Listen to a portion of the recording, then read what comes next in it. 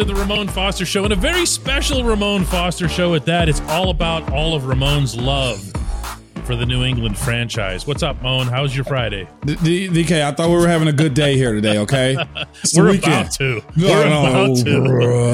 Screw those guys, okay? Exactly, and that's what's going to make it a good Friday.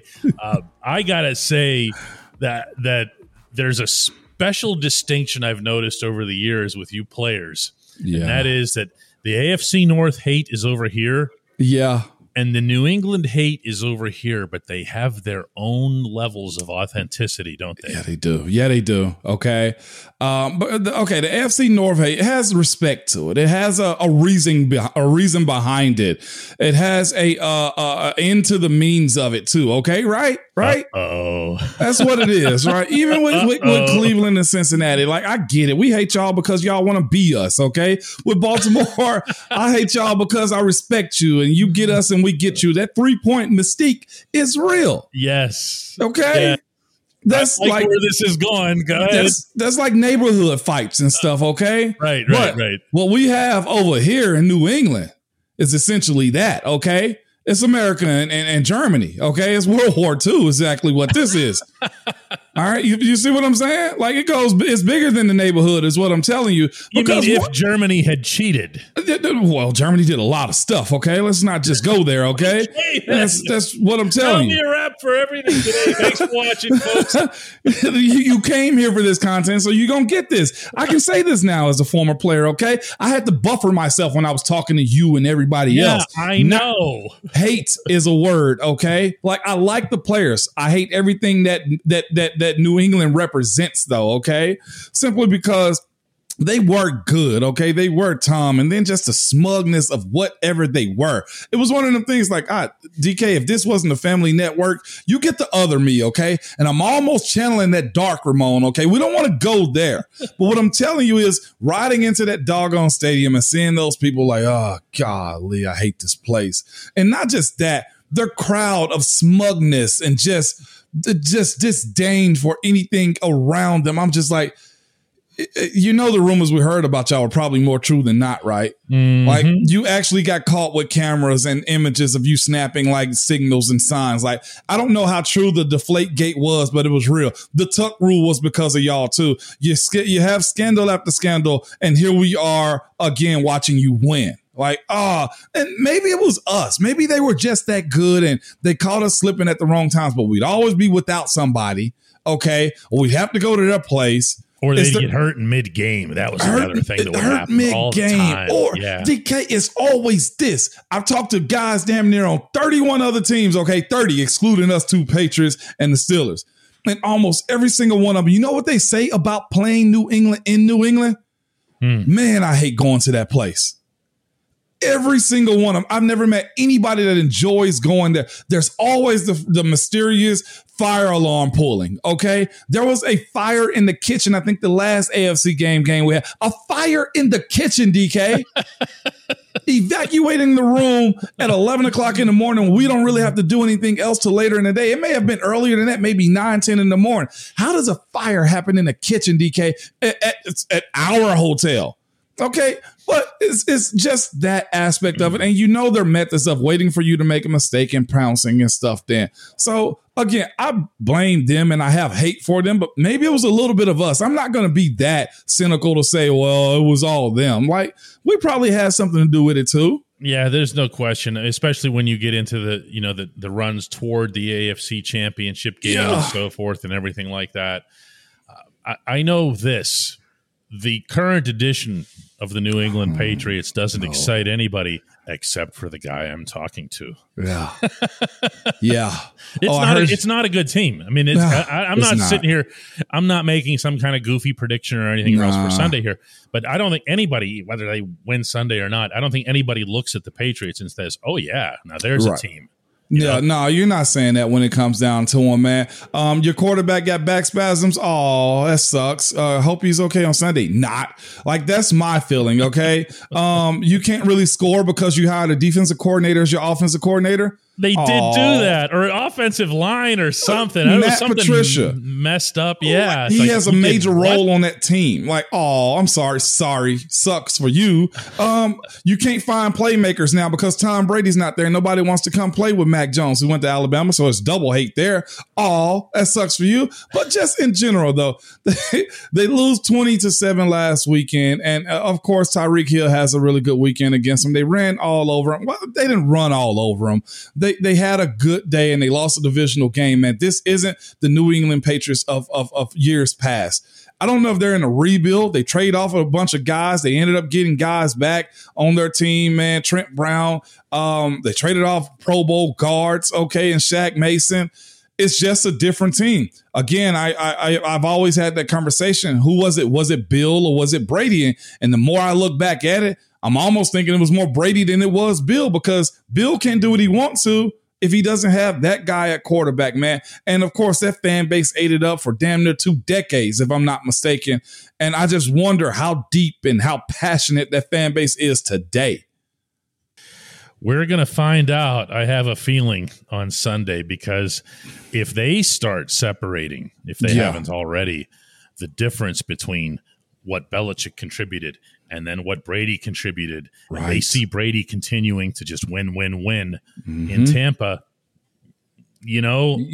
Everybody has an expiration date, even the greatest coach in NFL history. Right. You know what I mean? Yeah, no, 100%, man. And I give a lot of credit to him. It took a special type of person to go find a guy like that, because a lot of people scathe over that 6th round draft pick that he was, as far as Tom Brady goes. But if you look at their team and you say to yourself, what is y'all identity?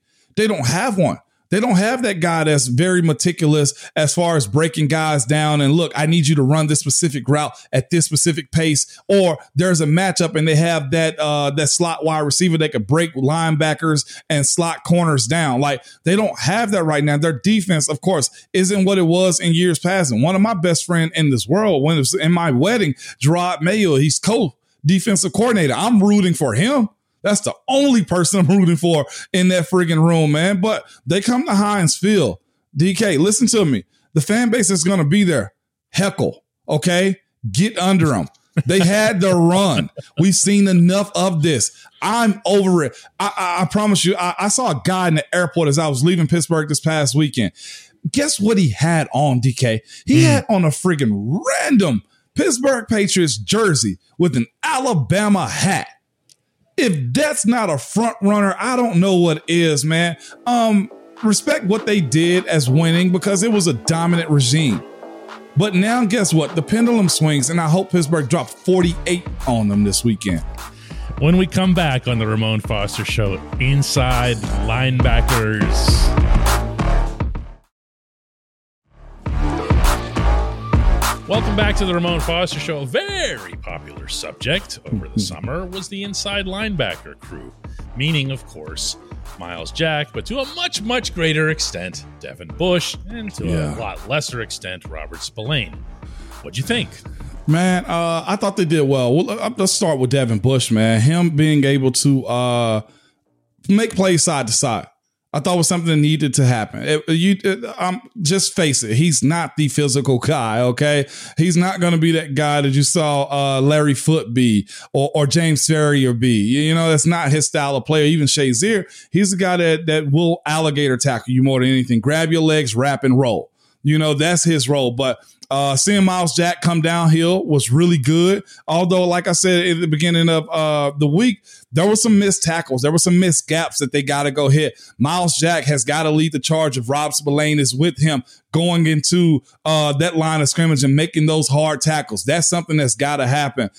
Dev was more out than he was in as far as his play snaps go, man. So if he's the guy that I hope he sees himself is, as far as being on the field, making plays, being a guy that's always on the field in key situations, then I hope he really finds himself and say, all right, I'm a Pittsburgh Steeler. Let me go be a 3-down type of guy. But as of right now, DK, I'm not seeing it. And I do hold a whole lot of respect and expectation for a guy who's an NFL legacy like Devin Bush is. Can't be stated strongly enough that this team essentially, other than one play, shut down Joe Mixon. Yeah. And they did so with 2 down linemen and a whole lot of DBs. And when Myles Jack ends up with 10 tackles and D. Bush ends up with 5, you know that those guys are in there. We weren't talking about missed tackles. Now, there were a couple of times where somebody juked this way and somebody juked the other way. It happened once to Devin. But overall, Mon, I just got to tell you, I really feel like, to an extent, as crazy as this will sound, you can gauge off of a post-game interview how someone did. And I talked with Devin after the game quite a bit. He was sitting by himself over in one of those darker corners in that locker room in Cincinnati. Yeah. And I said to him, I said, how'd you feel? And he looks up at me and he goes, did you see that? Yeah. And I go, are we talking about the side to side and the screen passes and so forth? Because that's what he eats up. You're right. Everyone has a strength. Mm-hmm. And the modern inside linebacker is not James Ferrier, Lawrence Timmons, Hardy Nickerson, or whatever, okay? It's not. It's that guy who can take away the screen pass. Yep. Use Devin for what he's good at. Use Jack for what he's good at. Use Spillane for what he's good at. And maybe you got something, don't you? And that's why we're going to go next, DK. Well, is this a method that we're going to have to be okay with, or going to be okay with too? You know, and I'll say this. If you're putting Rob Spillane in, it's probably 2nd and 3, 3rd and 1 type of situations.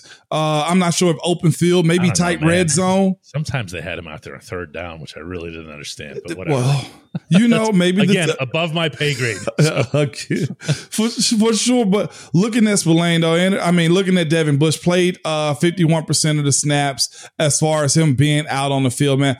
I thought it was a good showing. And the fact that he lit up like a light bulb, DK, when you brought that up to him, lets you kind of know, like, okay, he knows that he wanted to talk about it. He wanted to talk about it. That's the thing. To be fair, now again, if we can get on him, if we can, you know, more people pile onto him, fine. But sometimes a guy just need a spark. Maybe, okay, start with 1 is probably what happened. Now we go into this Patriots game. Okay, let's get 2. And then we start stacking games. The confidence goes up and he starts making more plays. But never going to make excuse for anything. But you got to kind of say to yourself, the fact that he lit up like that lets you know that he's aware of where he's at. It's a step. That was what I said about Devin Bush after that game, is it's a step. It's not all the way. It's not 10th overall pick. It's not trade up to get him. No. It's a step, and it's a step very much in the right direction. Go ahead. I was just going to say, and just to be clear too, Devin Bush played 51 snaps. Rob Spillane played 51, and Myles Jack ended up logging, I think, like 87 plays too. So you see what a distribution is, and you also still see the importance of Devin Bush. So I don't know if you want to bury him, you know, because he's a guy you still got to use. No question about that. When we come back, the only segment that matters. A Friday, Hey Mon.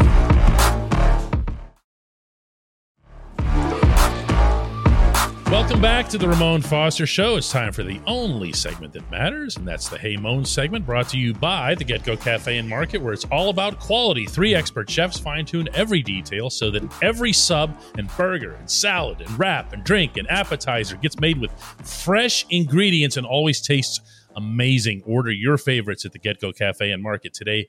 Better believe it. And here comes Hey Mon from Jerome Bridge. And this might as well have been accompanied by little flame balls between every word, because Jerome is in a mood. We ready? Yeah, let's lock in. I'm ready. Hey Mon, don't back down talk about Mike Tomlin and Matt Canada. They're accountable. They better step up their game. Tomlin and Canada need to put on their own black Air Force Ones. Hey Mon, we need an answer. Jerome was so pumped he gave you 2 Hey Mons to emphasize his point. Appreciate it, Jerome, man. Let's just say this, man. What need do we have to have to kind of bash Coach T and Canada during the season if it wasn't egregiously wrong? That's what I'm asking for. Coach Tomlin set the precedent for this weekend, man, as far as, and I was just looking at it like, okay, where are we going with this? But the black Air Force Ones. You know, I'm thinking to myself like, okay, that's good enough in itself. You look at the way you go in a hostile environment the way Pittsburgh did this past weekend and pull out a win against one of the lead favorites when it comes down to the Super Bowl, and that's the Cincinnati Bengals. Like, there's a lot to be said about that. You put guys in a really good situation as far as executing. I actually thought, can I say this out loud to you guys? I didn't think there was much wrong with what the play calling was. I thought decisions to go for it whenever they did was good. I thought the guys that were able to make the plays, they did. I mean, you look at Mitch scrambling and trying to find places to go with the ball. I didn't have much wrong with it. I thought the second time around, they went to the well a little bit too much or too soon with the end around with Chase. But when Jaylen Warren led on that block later in the game, I was like, okay, that's a good place to be at. It wasn't much wrong. Now, you look at it and say, all right, you call the plays, you got to execute them. Not getting a push up front or running backs running into darkness, that's on them. Guys not catching the ball when necessary, that's on the player. The the admission of sending a play in, I didn't have anything wrong with it, DK. An NFL head coach has a lot of responsibility, a lot of expectations on what they're supposed to do. Number one, with a bullet and a half, is to have their team ready. Yes. One head coach out of those two had his team ready. The other one was resting starters in the preseason. The other one very clearly had no idea what was going to hit his offense on the opening bleeping drive. No. Okay? No. So that, to me, takes any minutia that you want to say about the head coach, and heaven knows I'm critical of him. Yeah. And just move that off to the side. Now, who's been like Matt Canada's number one critic? You. Okay. And I am here to say that I liked a lot of the schemes that I saw, in particular in the first half. Yeah. Now, what ends up happening? Team gets the 17-3 lead. Yeah. The head coach says to his coordinator, that's it. No more risks. We're not turning the ball over. Defense playing well. Head coach says, my defense is going to win this game. It takes 5 full quarters, but he ends up being right. You can't get on the head coach. You can't get on the coordinator for what the offense did in this game. You just can't. And believe me, I want to. It's easy to. Yeah, but I can't. And I just want to know, Jerome, and I'm not being, I'm not being a contrarian to you when I say this. I'm not coming at you. I'm just asking, what do you want? What more do you want from it? What do you want me to say about him? I don't mind calling somebody out. Right is right and wrong is wrong. I saw those guys this past week, and it was good to actually be face to face with them. And I said, look, if I'm wrong, you come at me. I told them the way we do this show here is we speak on what we see and what we know about it. I'm not going to sell you no fairy tale or gaslight you to say Coach Tomlin deserved to be fired or Matt Canada sucked. Like this past weekend, I couldn't say it. Player plays, that was on them. And one thing that seems to surprise people, I noticed in the feedback that we get to this show, is that when we'll say something bad about somebody or their performance or whatever, and then when they do well, we'll say something good about it, and they go, hang on, I thought you were anti this or pro that or whatever. I mean, that's juvenile stuff, man. Yeah. Okay, who's been riding Kevin Dotson for a year and a half? Right here. You have. Who's been going to bat for him all week long? Why? Yeah. He's performing better because he's showing signs on and off the field of being a guy. What am I going to do? Keep burying him? So what? So I can show people that I was right a year ago or right, whatever that means? No, thanks, man. People get their rocks off with that. And in my short time in this industry, I've realized some people want to stoke that fire for their own means and good. Like this won't be that. We're going to tell you exactly what it is. It's not complex. Whatever it is that you're thinking, if it's fair, it's responsible, it's backed with information, it's backed with things that you see and you believe, and you just say it. That's it. Yeah. That's it. Yeah. It's not about vendettas or pro this or anti that or whatever else here. So I don't know what you're mad about, Jerome, here, but we're not mad back. Right, Mon? No. Let me know what you want me to say, and I'll be your robot for you. I promise. That's by the way, one of my favorite things that I get from people is when you see Tomlin, go ask him this. I will. You know? I will. But it's like, that's just not how the whole reporter thing that works. is how it works. That's one way for us not to get sideline passes, DK. Oh, my God. Anyway, Moan, what do you got for the game? I got the Steelers. Okay. Let's have a score. Let's go. Mitch wants to be aggressive, man. At home opener. I go 24. They'll end up doing something silly, man. Let's go 24-17. Oh, okay. We'll keep it a little bit tight. Yeah, we'll keep it tight just because it's home. They lost bad this past weekend, and they'll adjust unless they knock their quarterback out. Which Mac is now Jones. That makes it a completely different game. I'm going with the Steelers in part because of Jones's. I was about to say fragility. That sounds mean, but he's in a suspect spot. Back injuries are not something where you just wake up one day and go, "Hey, it's awesome." No. So I'm taking the Steelers as well. I'll take them by a little bit bigger. I'll take them by 10. So anyway, let's do it again on Monday. Let everybody know what we actually think. And grades, maybe grades too, just for Jerome. A coaching and an offensive coordinator grade just for Jerome. I'm not doing that one. Nope.